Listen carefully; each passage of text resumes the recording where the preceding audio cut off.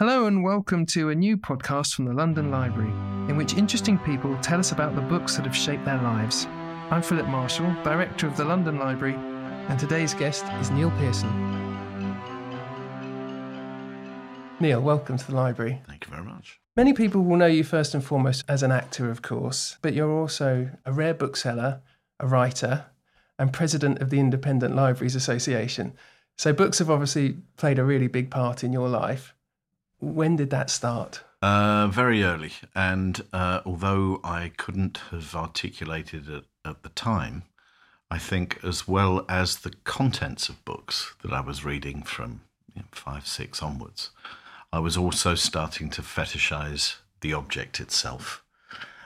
Looking back, I now realize that as well as a book's contents, I liked its heft. I realize now that I'm as avid a reader as I ever was, but also a book collector and a book dealer, as you said, that very much was the seeding of both of those preoccupations in later life. Wonderful. Well, you've given us a lovely selection of books to talk about today, so I'm really looking forward to getting into those. First one on the list, Anthony Buckeridge, Jennings, the Jennings series. I'm going to pass you there just one from our shelves, which is a 1953 Jennings book. Yeah. Were you reading these in your childhood? Yes, I was reading these around 9, 10.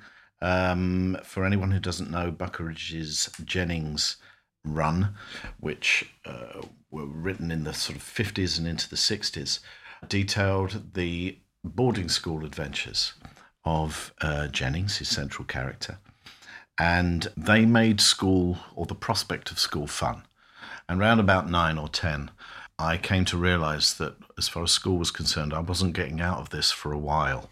And although I was leaving primary school, I had to go to this thing called big school.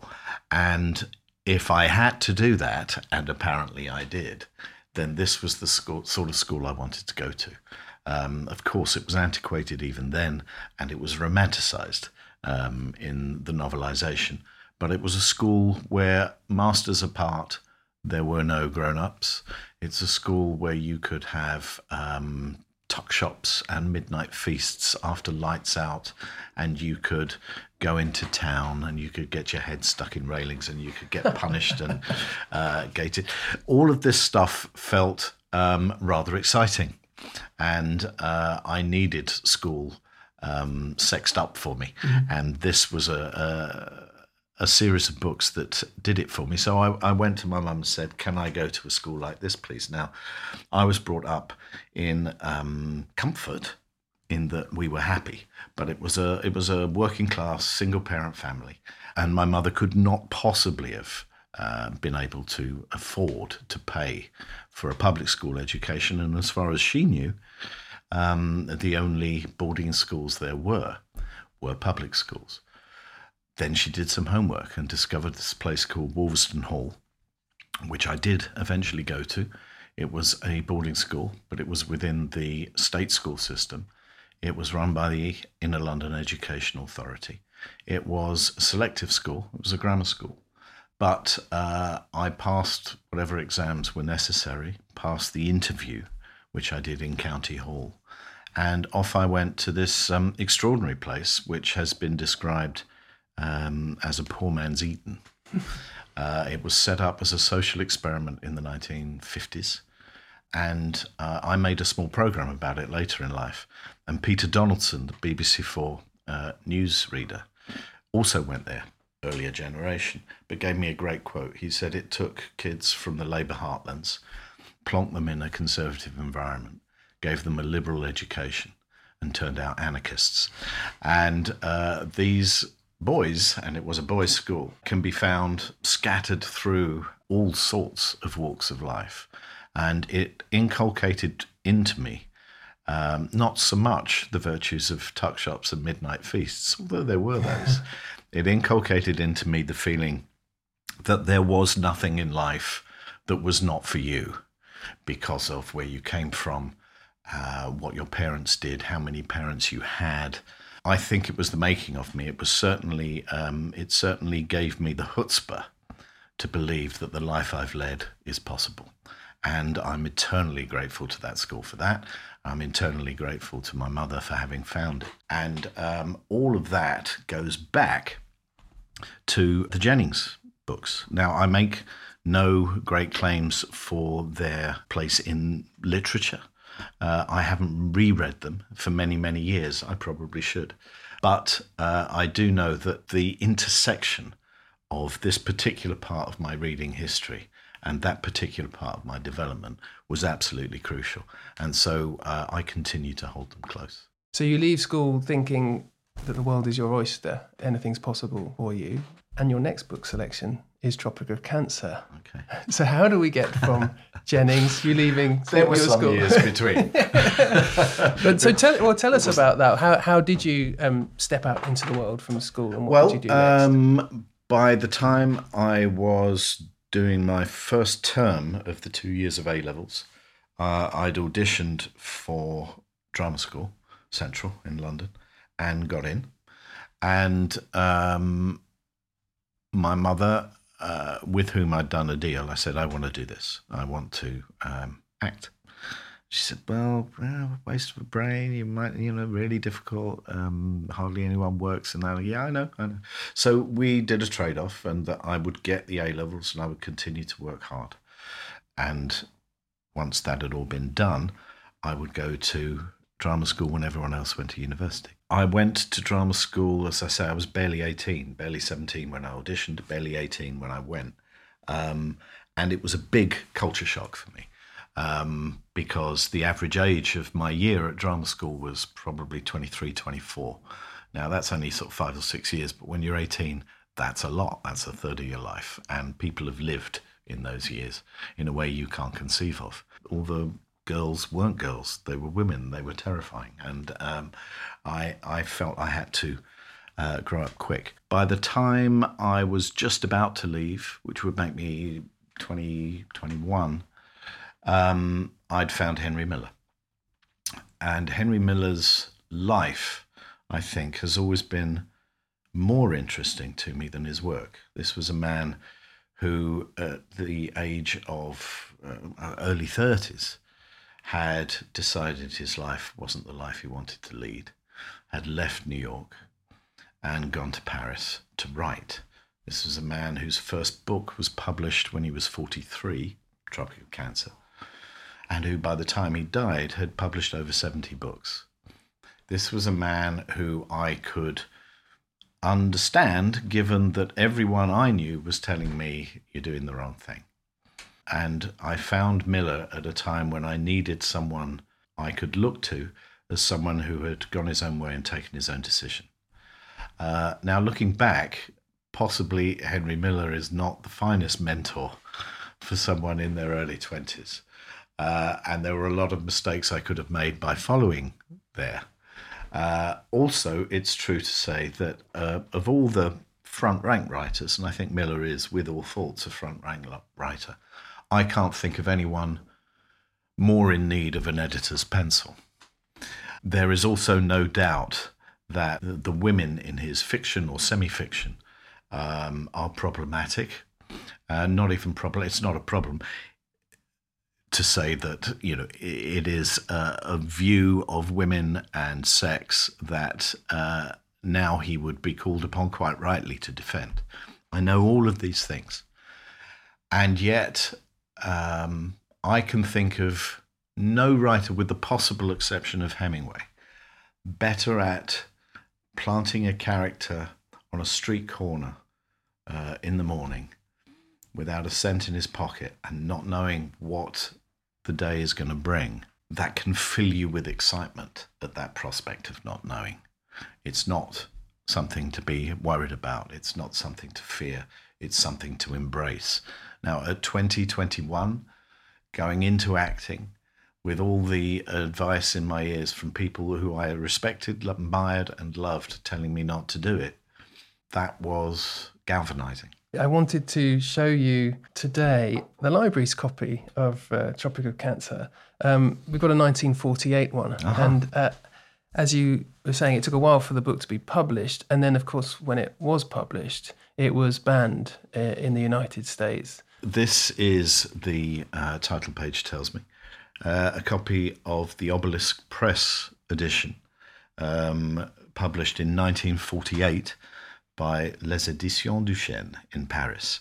Tropical Cancer was first published in Paris in 1934 by a man called Jack Kahane, who was a Mancunian who set up after the First World War, he set up a publishing house in Paris which took advantage of the difference between what was acceptable to publish in Paris, in France, and what was acceptable to publish in the UK. He published in English, which kept him under the radar of censors in France, and took books that had been a success de scandale in Britain, but had been banned, The Well of Loneliness, for example, and used that publicity for his own edition, which he brought out in Paris. That was in 1934. He died on the outbreak of war in 1939, but his son, Maurice Girodias, continued the business and used the Obelisk Press imprint in 1948 to publish this edition. He'd actually been publishing editions of Tropical Cancer from about 45, I think, and they had been sold in their tens of thousands to American squaddies coming back through France after the end of the war, because this was known as a quote-unquote dirty book that delivered, that had the stuff. And so he, very good businessman that he was, published this edition. This would probably have gone through the hands of several American GIs returning after the war, and has found its way back here. It certainly predated the first legitimate UK edition, which wasn't published until the 1960s. This is, of course, your specialist area in book collecting. Let's start with how you got into book collecting, and I think that relates to your next book choice, Anthony Pohl's Dance to the Music of Time series. It does. I left drum school in 1980 and worked in rep, and then in bigger parts in rep, and then smaller parts in London, and then little bits on telly, and then bigger parts in London. It was a sort of unpredictably, evenly incremental progression in the business. By summer of 1984, I was working in the West End, in the first West End show I'd ever done, in Lute by Joe Orton. And Leonard Rossiter was playing Truscott and playing it brilliantly. Paul McGann and I were playing the boys, Gemma Craven, Paddy O'Connell, great cast, and a great first job in town. Because I knew that this was going to run, I started to read the Dance to the Music of Time 12-volume sequence by Anthony Pohl, knowing that I was working 3 hours a day most of the week, and that I would have time to do it and the continuity of time to do it, which that sort of book cycle requires. I was on book 11, which I think is called Books Do Furnish a Room, which is telling, and was reading it walking through Cecil Court on my way to a matinee on Wednesday, and looked up, and in one of the rare bookshops, as I now know them, in Cecil Court, was a copy of the 12th and final volume, Hearing Secret Harmonies, and it was beautiful and hardcover and a sort of gleaming dust wrapper. And it was in the shop window, and I'd been reading, obviously, just the paperbacks I'd got from the bookshop. And I thought this might be a suitably ceremonial way to finish reading this cycle. So I went in and asked about the book in the window, and they explained what it was, and I asked how much it was, and they told me, and that was the first time I said what I have now said to dealers many times over the years: how much? And it was £30, and the notion of first edition and condition and provenance and bibliography, all of these were rudimentarily explained to me, and I thought, yeah, I'm going to do it. It was the first time I'd had any sort of disposable income, and so I bought it. Now, of course, having bought that, you now immediately need the other 11. And it was while collecting the other 11 over many years, because the earlier they get, the more then as now, the pricier they become because of the print runs and the scarcity and so on. I'd started to buy other books too. It was Henry Miller who led me to Paris, and Jack Kahane, who we've already discussed. And so I started to collect. And what's great about collecting books, as opposed to, say, collecting art, is that there's more than one of everything. It's quite an egalitarian collecting area. You don't need the money you need to buy Impressionist paintings, to buy even at the very top end of the book market. And because there's more than one of everything, and because writers don't just write books, they write pieces for magazines, they write essays and so on, you can pootle around in the foothills for not much money and start to put together a collection that is uniquely its own and uniquely yours. Anthony Pohl himself had a connection with the London Library. You may not have known before now. He actually joined in 1928 and stayed a member for the rest of his life. So he was a member for 72 years. Yeah, I was thinking. I mean, he must have joined in his, late teens?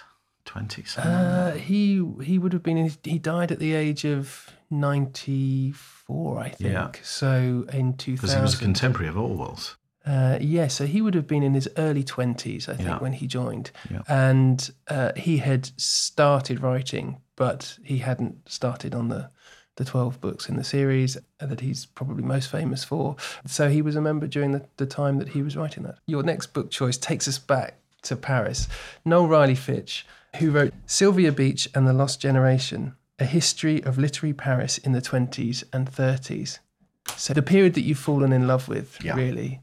Tell us about this book. It's very much my time machine period. I don't think I'm alone in that. But 1920s and my particular period, 1930s, so let's say interwar Paris, is very much where I feel my spiritual home lies. This was a place where it was fantastic to be young. You needed a bit of money, of course. You always need a bit of money. But what a place to be young. It was a place where if you had dollars or pounds in your pocket, you were rich as Croesus. The exchange rate was fantastically favourable to those two currencies. There was plenty of accommodation. Food and drink were cheap. Drink was available, very important point if you're coming from the United States, which of course had prohibition in place at the time. If you were gay, you could live discreetly but openly. That was okay. If you were black, you would probably feel more at home in Paris than you would in Chicago. If you had aspirations to write, you could do it. And if you had aspirations to write something difficult, you could write that with the expectation of it being published. This was not possible in the UK or the US. So I needed a map. Once I'd already got the interest, I'd already got the excitement, I needed someone to tell me where to look, to show me what I didn't know, to point me in directions of new reading. And Noel Riley Fitch's book fitted that bill in spades. It's a phenomenally well-researched, scholarly, rigorous book, but forget all of those adjectives. What it mostly is enthusiastic. It's in love with its subject. It's very difficult, I think, to find books of such rigor written by people whose expertise is absolutely undoubted, who manage to retain in every single sentence an indication of just how much they love this stuff. An interesting life that Sylvia Beach had as well, and her shop, Shakespeare and Company in Paris, which seems to have been a gathering point, obviously, for writers coming into the area. But what I was interested by was the fact that it's a bookshop that was also part lending library. Yes, it started as a lending library because Beach realized that the people she was catering to tended not to have much money. These were struggling writers. And so she turned it into a lending library. One of her very first subscribers was Gertrude Stein, and another was James Joyce. The place became a meeting ground, a post-restaurant, and also a stage door. I find it very touching that many of the writers who had no name at all at the time, hadn't published anything, Hemingway was one of them, would hang around, very obviously browsing with no intention to buy, waiting for James Joyce to come in. Mm-hmm. They wanted to meet the man. I don't know what they would say to them. I don't think they knew what they would say to him, but they wanted to be in the same room as him. So the place became a place of pilgrimage because Joyce was known to be there and be there often. Mm-hmm. But it certainly was the headquarters of the Paris expatriate movement. And Sylvia Beach, this tiny bird-like woman who opened this bookshop and found herself eventually publishing the single most important literary work of the 20th century, James Joyce's Ulysses, was a pocket-sized heroine of the period and of literature in general. She eventually published 6 or 7 books, but what she mostly did was provide a meeting place for, at first, a diverse collection of writers and would-be writers, and later an entire literary movement. Lovely. Well, I think it's wonderful when libraries can and bookshops can provide that sort of community spirit amongst their users. So, tell me how your 2 careers of acting and book dealing have now come together. Anyone who collects seriously, as I have over the last 30, 35 years, deals. So setting up the business, Neil Pearson Rare Books, the online business, was really just a formalization of what I'd already been doing for some time and opening it out to people who weren't in my address book. When you do that, of course, one of the incidental joys of doing it is that your knowledge necessarily broadens. It has to. So that was enriching. As well as dealing in books, because of my day job's address book, I found myself dealing more and more in performing arts books and then scripts, so not technically books at all, and bits and pieces like that. That led to doing whole archives. We're currently engaged in finding a home for Alan Rickman's archive. We're working with other writers, directors who perhaps shouldn't mention by name at the moment, but that sort of work breeds work. And of course now you are also president of the Independent Libraries Association. Is there a particular love that you have of libraries as well as books generally? Yes. I think I realise that, like everyone, that libraries are under threat and that the libraries existing in boroughs, the borough library, is something that it's an easy place to cut when cuts are deemed necessary.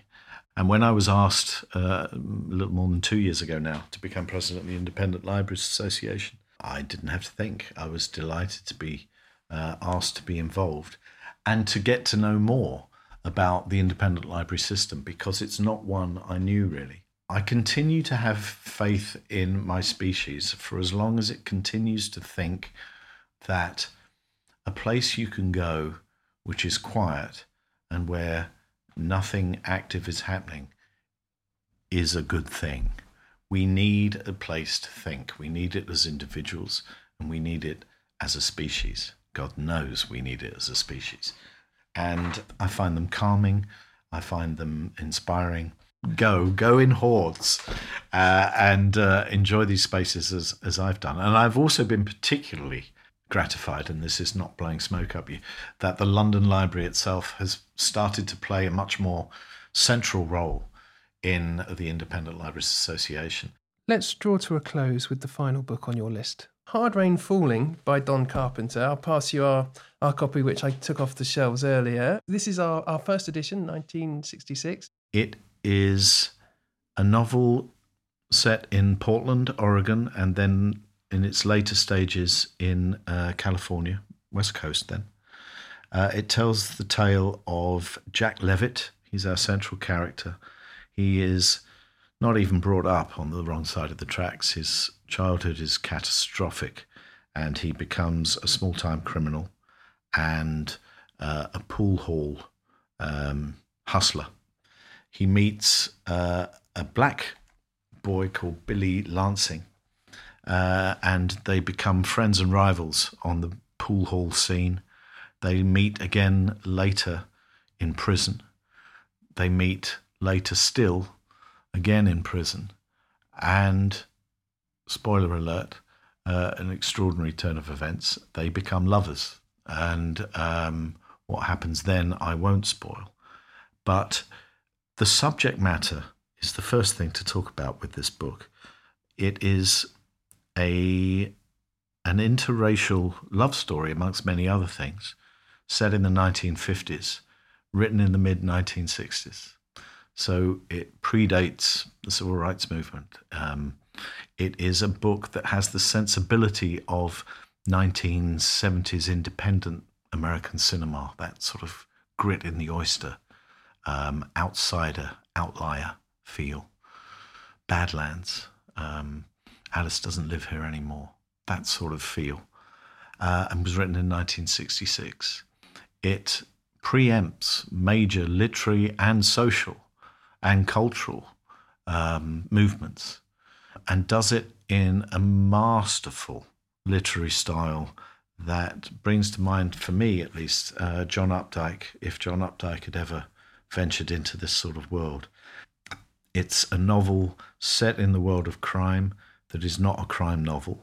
It's a milieu that is bleak and hard, and you root for these characters without any expectation that you're rooting for them will enable them to find happiness. And yet when it comes, it's like this shaft of light. It's an extraordinary piece of writing from someone who was way ahead of his time, who should have been fated during his lifetime. He became very ill in the late 80s and early 90s and killed himself without knowing, or at least having been told, I'm sure he knew, just how great this novel was. It's criminally underknown. I've read the book myself, and your recommendation actually, and I thought it was wonderful, fabulous. Well, thank you ever so much for sharing your books with us and talking us through really what was your life signposted by books, as you said. It's been an absolute pleasure. Thank you very much. I had a great time. Thank you for listening. And to find out more about the London Library, please visit our website at londonlibrary.co.uk. Please check the links in the show notes and rate us and subscribe.